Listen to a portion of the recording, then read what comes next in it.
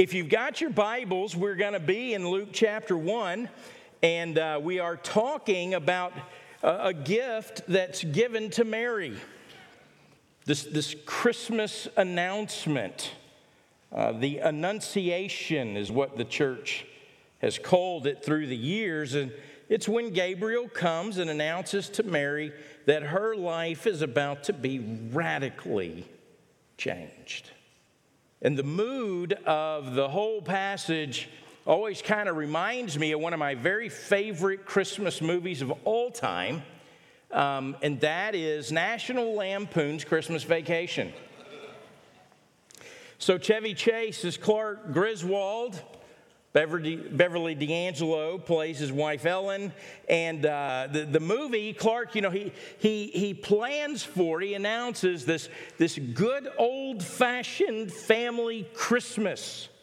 Both sets of grandparents are coming in, and along with Aunt Bethany and Uncle Lewis, and then the surprise guest of his cousin Catherine, and of course, there's Uncle Eddie.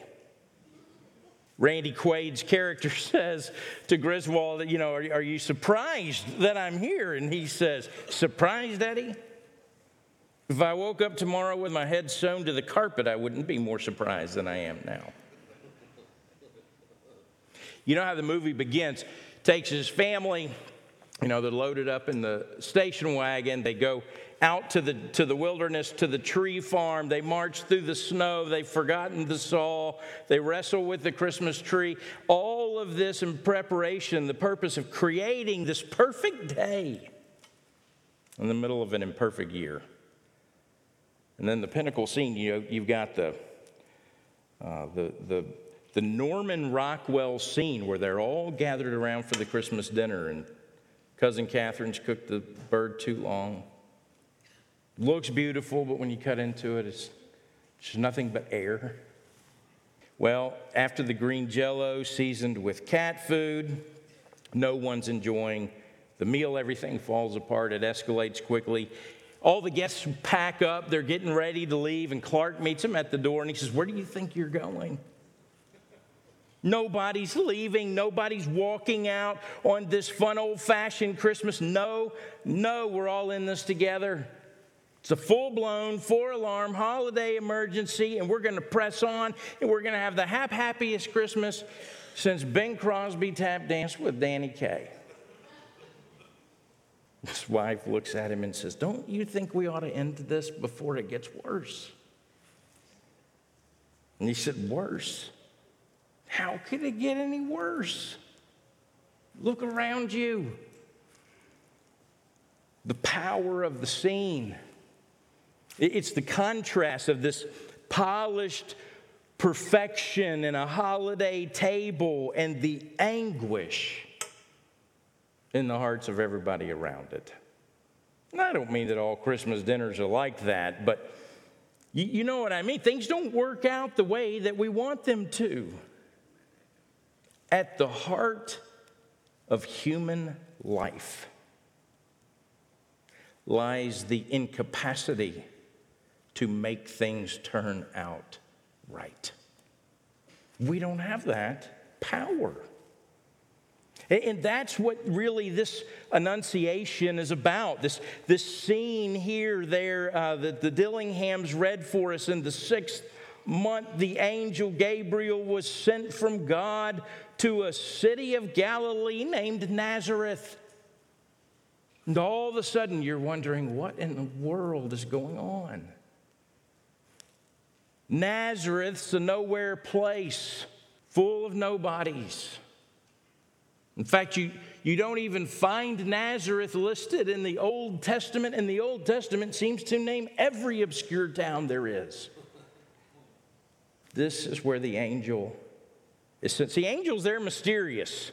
The Bible, it only gives us a few glimpses of the angels, but what we can say for sure is we know, listen, angel means messenger, specifically God's messenger.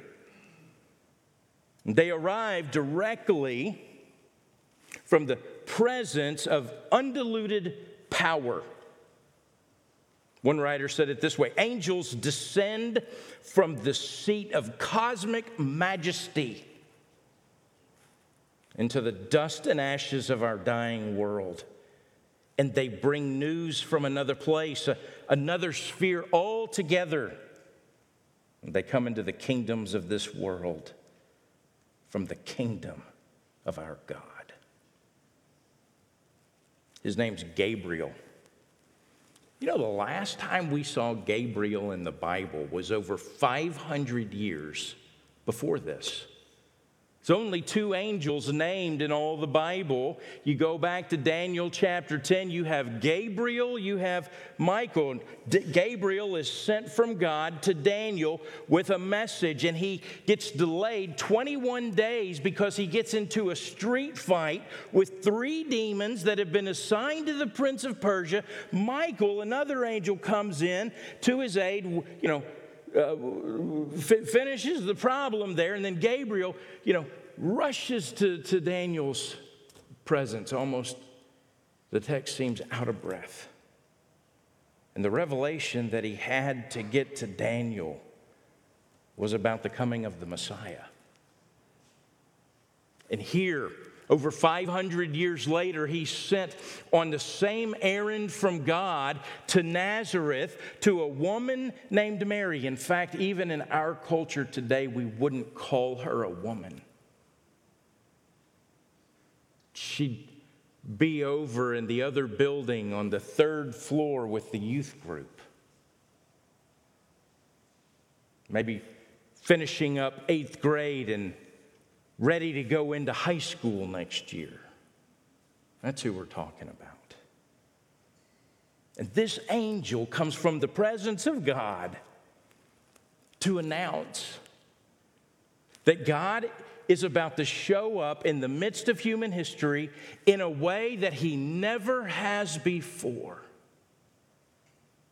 And he's going to do that through her. Don't miss the scene. From God to Nazareth. It's a real place.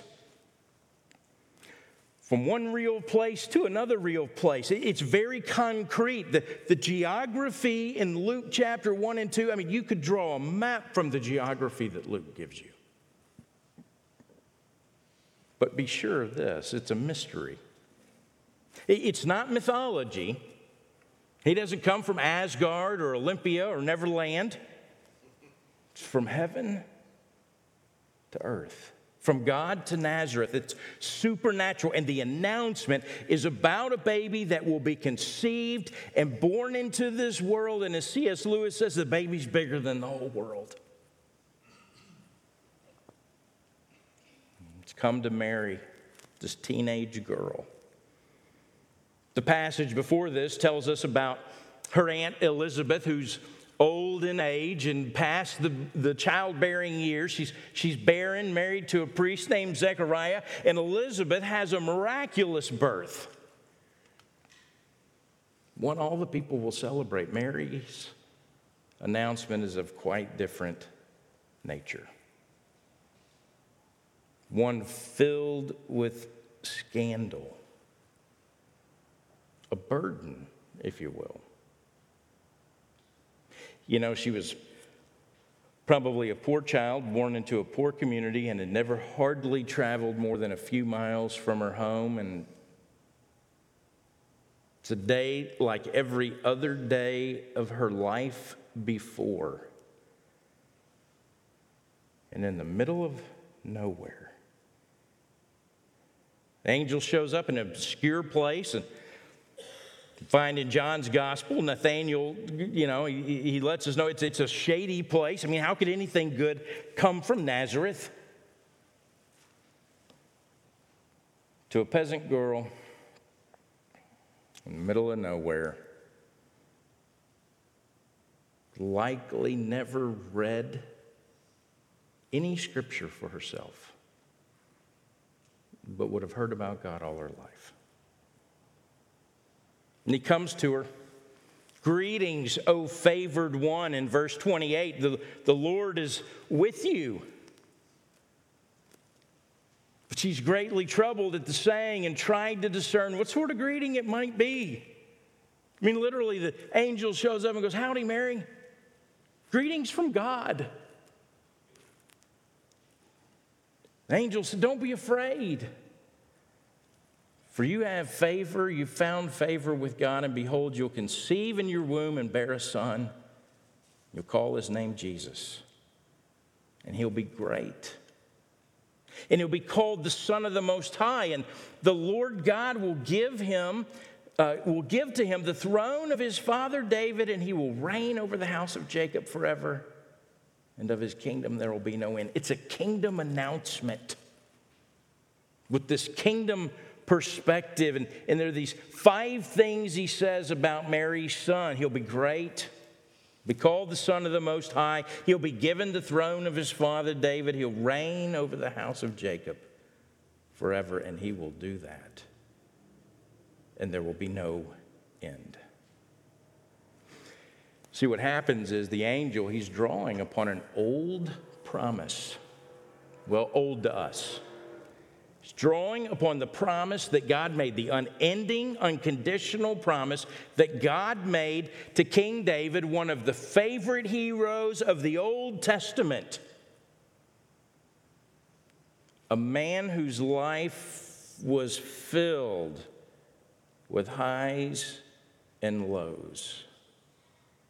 And at the end of his life, one of the saddest or most pathetic scenes of all the end-of-life stories. One writer coined it as pathetic as his life is Titanic. He's so feeble, he can't leave the room, shivers with cold constantly. Family piles covers on him, and they can't keep him warm. He was weak. And all of his family problems followed him to his deathbed. And son tries to usurp him even in his last breaths. In his heyday, though, he's the king who'd made plans to build a great temple. God has to tell him, no, David, you're not going to do that. You're too much blood on your hands. And besides all that, I don't live in a house. And so it's left for his son. And yet, in spite of the prophecy, the house of David, after he dies, it ends up collapsing, just as David's life had done. The children of Israel, the kingdom's divided, they get carried off into exile. Psalm 137 laments it this way: we sat down by the waters of Babylon, and there we wept. And I think it's no coincidence that this promise of an everlasting throne was given by God to a man who had even less control over his household than Clark Griswold. And yet, with all that, God still remembered. He preserved it. It was preserved, it was believed, it was the hope of a nation. And even after all these years, the prophecy hadn't been thrown out. It had been told, it had been retold. The promises of an eternal kingdom. And yet, up to this point, there'd been no progress, no celebrations. If it wasn't the Assyrians, it was the Babylonians, and it wasn't the Babylonians anymore. At this time, it was the Romans. Nothing had changed. Yet, people were still clinging to that hope. See, I don't know, Christmas is one of those times that I think this scene, this moment gets relived at some point in our life. Christmas brings up all the hopes and the expectations, all the things that we wish were a certain way, that we come to the end and find out we haven't been able to control them, we haven't been able to manufacture them, we haven't been able to make everything turn out the way we've always wanted it to. And maybe this Christmas is one of those Christmases for you.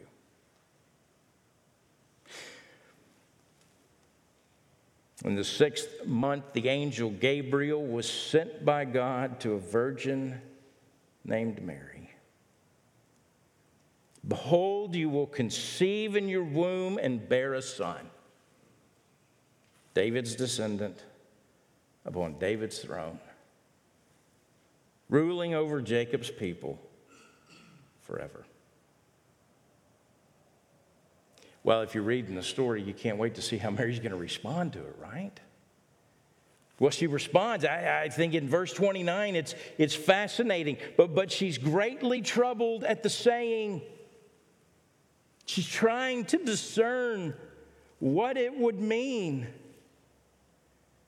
Listen, there's two kinds of doubt. Doubt that's the sign of a closed mind. And I think there's doubt that's the sign of an open mind. The kind of doubt that actually wants answers. The kind that shows, listen, I'm open to truth. I'm willing to get out of the driver's seat of my life. Those are healthy inquiries. And that's what she says. Of all the things she could have said, I think the thing that most troubled her was, how can this be? In verse 34. I'm a virgin. I'm in the 8th grade. Well, it's a good question. Gabriel's going to go on to answer it, but he's going to answer it in a way that is more mystery than it is science. See, this is something God's doing. It will be the result of his powerful presence. The supernatural works of God do not come with natural explanations. There's no details, no precise explanation of how. Sometimes God draws this veil of mystery over his work.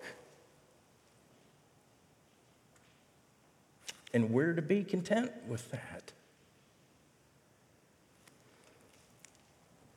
The story that heard a preacher tell, the story of a newly ordained preacher and his young wife. And at his ordination, they made these vows to be more considerate of each other. And she promised not to be so critical of his sleep-inducing sermons. And he promised, of all things, to respect her privacy by not looking through her dresser drawers. That's what they did. So they're true to their words. Marriage goes smoothly. 50 years later, their children put on a big celebration for 50 years of marriage, 50 years of ministry. They throw a huge party. They get a lot of gifts, and he's going to, the preacher's going to put all the gifts away into the room, and he realizes his wife left one of the dresser drawers slightly open. And try as he could, he couldn't resist. He opens the dresser drawer and he looks in, and here's what he finds. He finds 3 eggs and $10,000 in cash. He's totally puzzled by it. Asks his wife. She says, oh, yeah. So you remember all those years ago when we promised to be more considerate of each other? And I promised you I was going to stop criticizing your sermons, your boring sermons. So she said, instead, every time you preached a real snoozer, I put an egg into that drawer. So the preacher's kind of pleased. 50 years of sermons, only 3 eggs. She said, well, what about the money? She said, well, every time I got a dozen eggs, I sold them.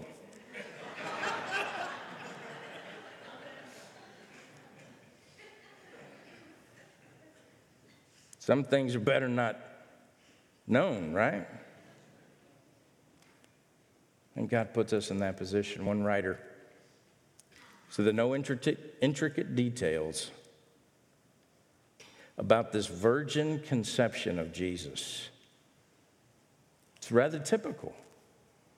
With the living God, we often meet conundrums. The mystery of Jesus' conception, the mystery of the cross, the mystery of the Christian experience, the perplexity of unanswered prayers, the quandaries behind our suffering. Some of God's mysteries may be intentional. It may be that He does not want to feed our curiosity, but lead us to worship. It's not that He wants you to be ignorant of things, but He wants you to be content that He is competent. He may not want you to speculate. He may be inviting you to adore. So the angel announces the Annunciation. This new thing, the angel and the virgin, their story tells us that God is about to enter the world directly in the person of His Son, begotten by the holy power of the Holy Spirit, the same power that brought creation forth out of nothing. And it leads me to say, there are people I know them, you know them. Maybe some of you are them. The thing, the virgin birth, I don't know, it's not that big a deal anymore. 2,000 years ago, how can we really know what happened? It just becomes an obstacle to Christianity anyways. It's something we know scholarship and academia have ridiculed in every generation.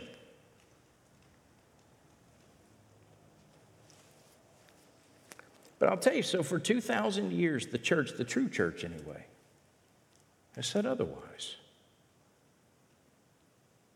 The Nicene Creed from the 4th century, I believe in one Lord Jesus Christ, the only begotten Son of God, being of one substance with the Father, by whom all things were made, who for us men and for our salvation came down from heaven and was incarnate by the Holy Ghost of the Virgin Mary.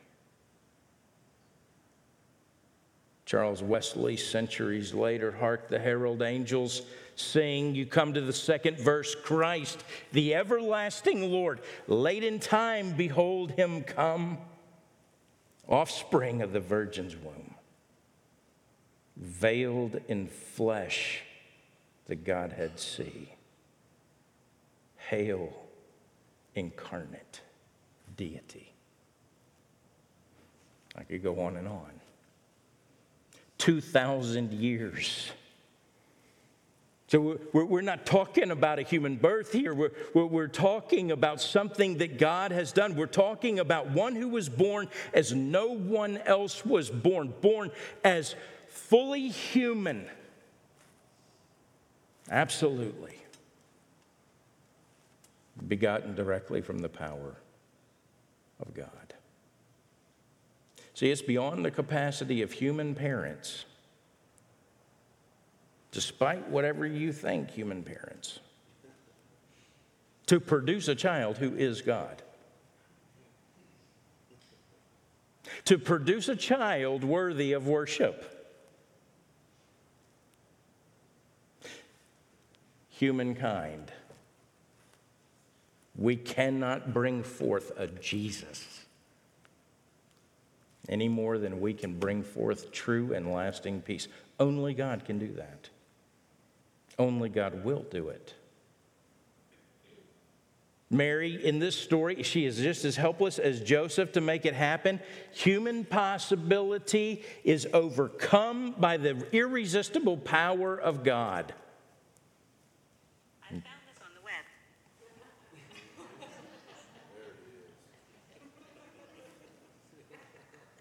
Apple doesn't have the answer either. So where's the everlasting kingdom come from? Where's it come from? Not from us. God moves.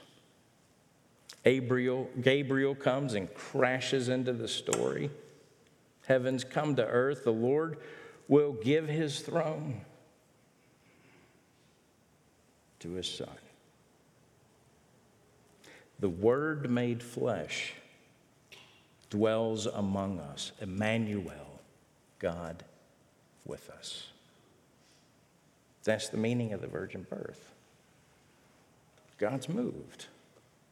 All the things we can't control, all the things we can't make right, all the things we know are wrong and are powerless to do anything about. You know those things.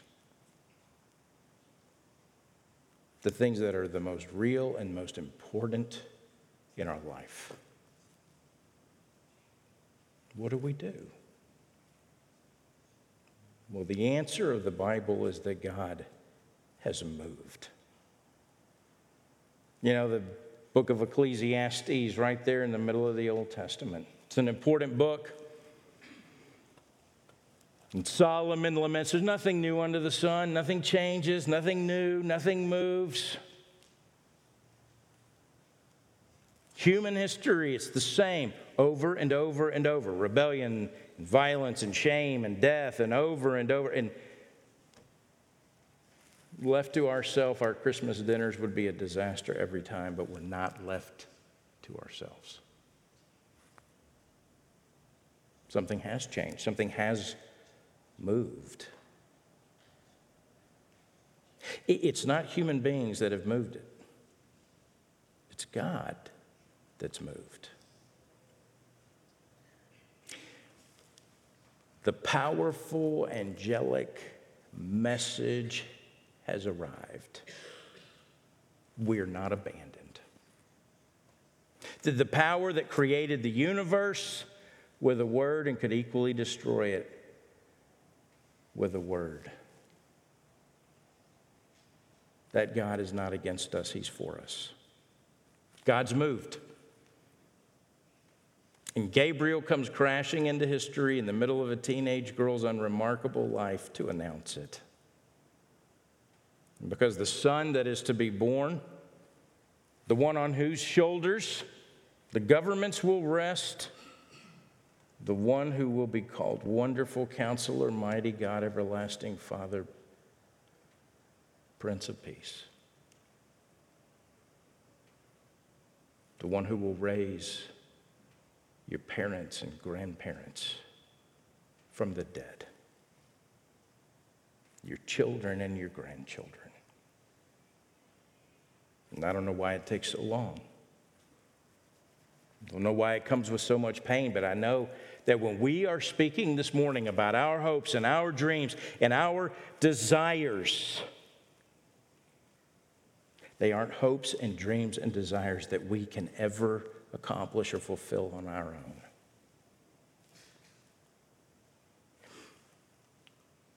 What's happening at this first Christmas, it's not from man, it's from God. That's what the announcement declares. That's what the virgin birth signals. So, how do we respond? I think Mary helps us in verse 38. She said, "Behold, I'm the servant of the Lord. Let it be to me according to your word." And I think she had a glimpse of all that it would cost her for that to be. And then the angel departed from her. Old Augustine, he said, Mary's more blessed in receiving the faith of Christ than in conceiving the flesh of Christ. Her nearness as a mother would have been no profit to Mary had she not borne Christ in her heart after a much more blessed manner than the flesh. Giving birth to Jesus was not the greatest moment of Mary's life. The greatest moment of Mary's life was receiving Jesus as her Savior. If Christ is in us and we're God's children, then Mary's model is for us. It's the model of cultivating a humble heart, a heart that says, I'm yours. God, I serve you. It's a humble heart. It is a reflective nature. Meditates on God's promises.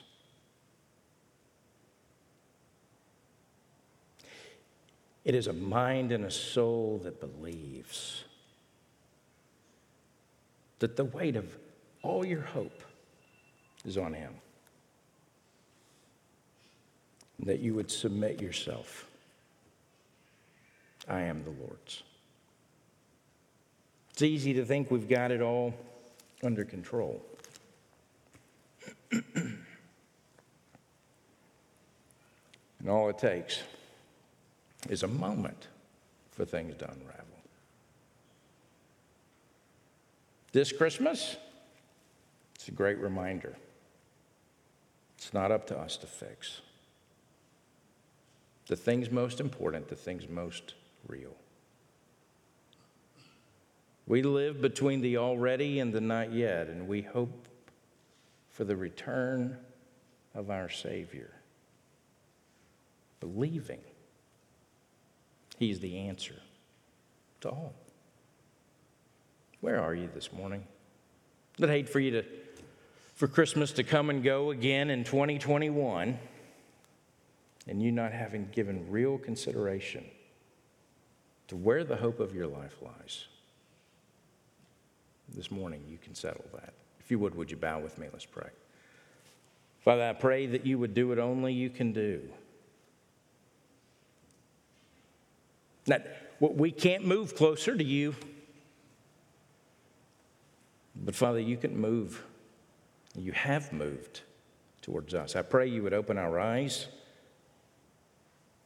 open our hearts. I pray you'd grant us humility. Father, I pray that we'd have faith to take hold of what you've given. Father, I pray that we would be a people who believe. Father, for some this morning may be the first time to really believe. To say, you know what, okay, it's not science, it's mystery. It's not mythology. It's truth. And Father, by faith, reach out and take hold. Father, I ask that you would draw us all, for the first time or all over again, to the beauty and the glory and the hope of your Son, Jesus. And it's in his name that we pray the only way we can, and in the power of your Spirit. Amen.